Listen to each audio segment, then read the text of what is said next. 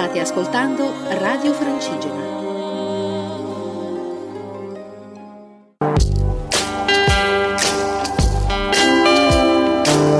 L'arte del camminare, a cura di Luca Gianotti e della Compagnia dei Cammini.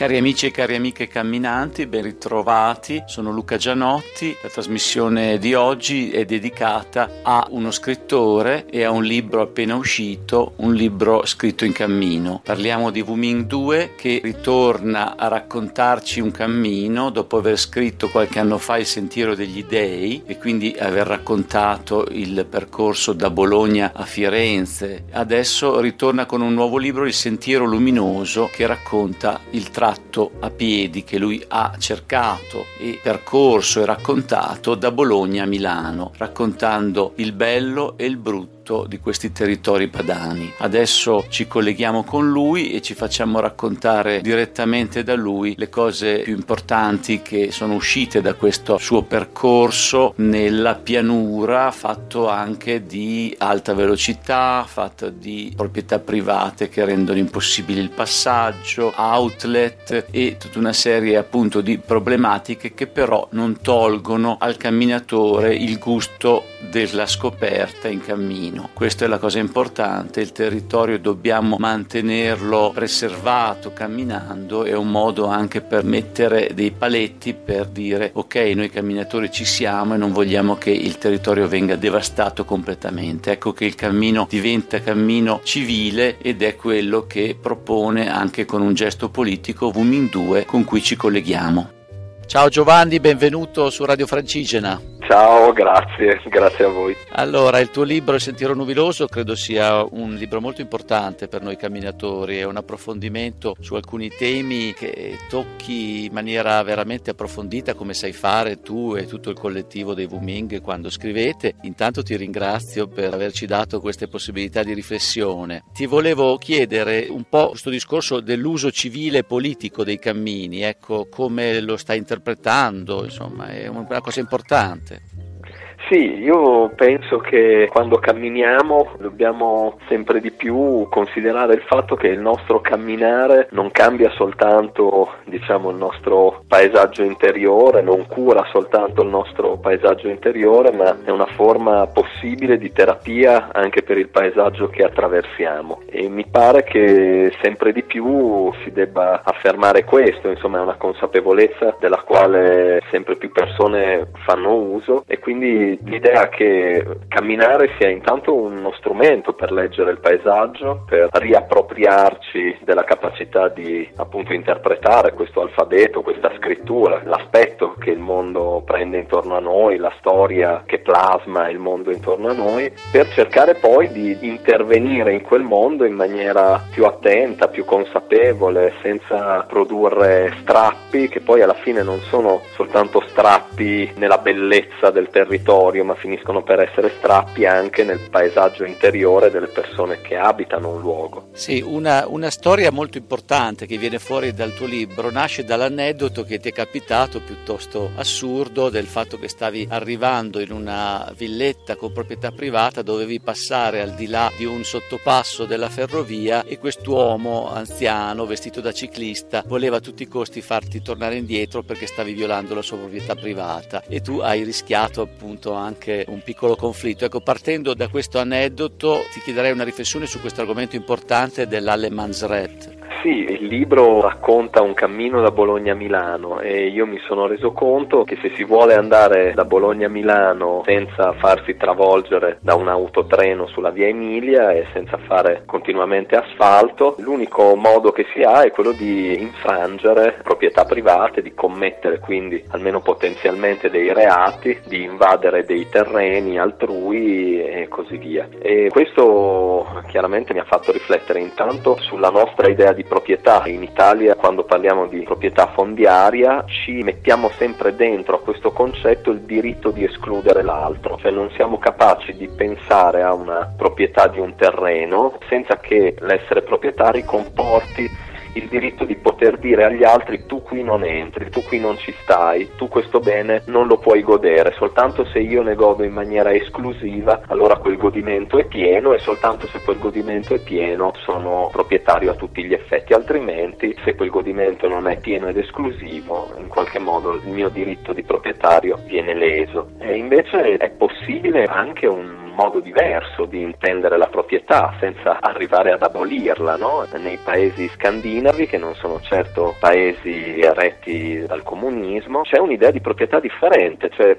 si dice: se tu possiedi un fondo, che cosa te ne viene? Qual è, diciamo, il diritto che è importante preservare? Il diritto a sfruttarlo economicamente, quindi ad averne un tornaconto economico, e il diritto alla tua intimità. Se chi attraversa quel fondo non ti fa un danno dal punto di vista economico, non calpesta le coltivazioni e non lede la tua intimità, non si avvicina a casa tua a più di 20 metri, e allora perché escluderlo dal godimento della natura che lì si trova? Perché non permettergli anche di piantare la tenda per una notte, di raccogliere le more di un rovo? E questo concetto appunto è quello che nel diritto consuetudinario va sotto il nome di Alleemansrecht, che significativamente significa il diritto di ogni uomo, cioè ciò a cui tutti dovremmo avere diritto, no? La libertà di muoverci purché rispettosi del territorio su cui ci troviamo, addirittura nemmeno rispettosi della proprietà altrui, no? Perché se un terreno è coltivato, in fondo non calpestarlo non è nemmeno per il rispetto del tornaconto economico che può averne il proprietario, ma è il rispetto di quel terreno, è coltivato, non lo pesto. Certo, è la differenza tra il diritto di natura, che in questo caso appunto non hai fatto niente di male, quindi insomma noi camminatori non facciamo niente di male a passare su una proprietà se non danneggiamo nulla, ovviamente, però appunto sarebbe necessario richiedere questa cosa sempre a maggior voce, perché ne avremmo bisogno. Sì, tra l'altro ne avremo bisogno anche perché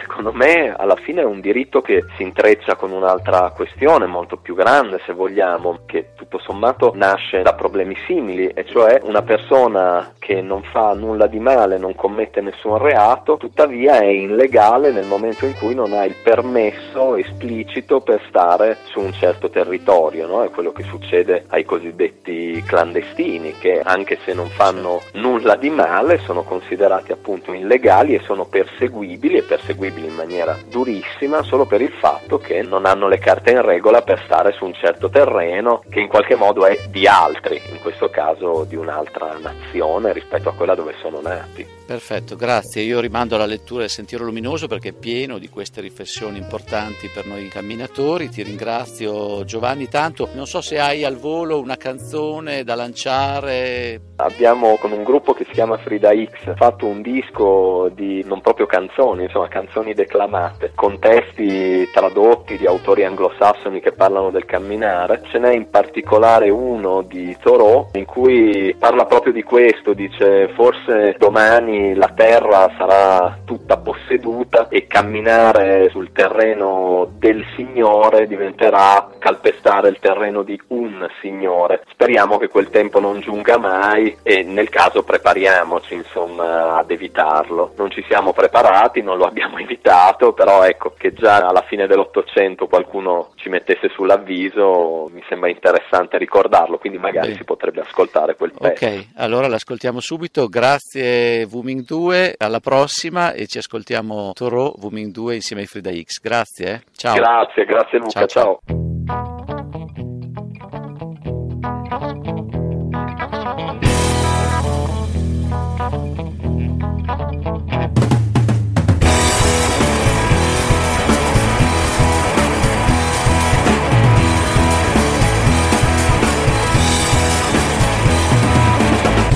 Alcune persone non camminano affatto, altri camminano sulle strade principali, pochi camminano attraverso i campi. Le strade sono fatte per i cavalli e gli uomini d'affari. Io le uso relativamente poco, perché non ho fretta di arrivare ad alcuna taverna o drogheria o stalla o deposito al quale esse conducano. Il paesaggista usa figure umane per indicare una strada, non potrebbe fare quest'uso della mia figura.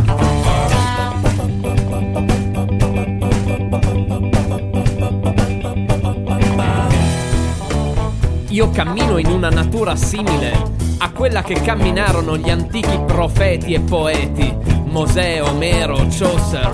Puoi chiamarla America, ma non è l'America. Né Amerigo Vespucci, né Colombo, né il resto furono i suoi scopritori. Ne esiste un resoconto più vero nella mitologia che in qualunque altra cosiddetta storia d'America che io abbia mai visto.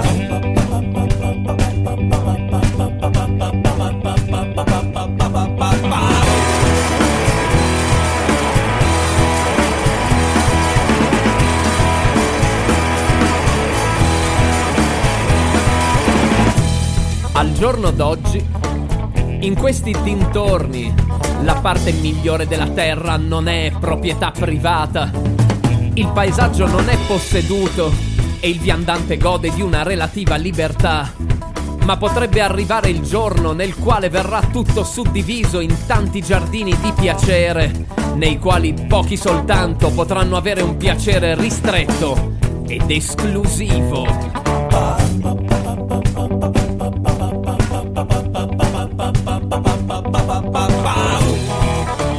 Allora le recinzioni si moltiplicheranno e le trappole antifurto e altre macchine inventate per confinare l'uomo sulla pubblica strada. E camminare sulla superficie della terra del Signore significherà violare il terreno di un Signore. Godere di qualcosa in maniera esclusiva di solito ti esclude dal vero godimento di essa. Dunque cerchiamo di cogliere l'occasione prima che giunga quel giorno malvagio.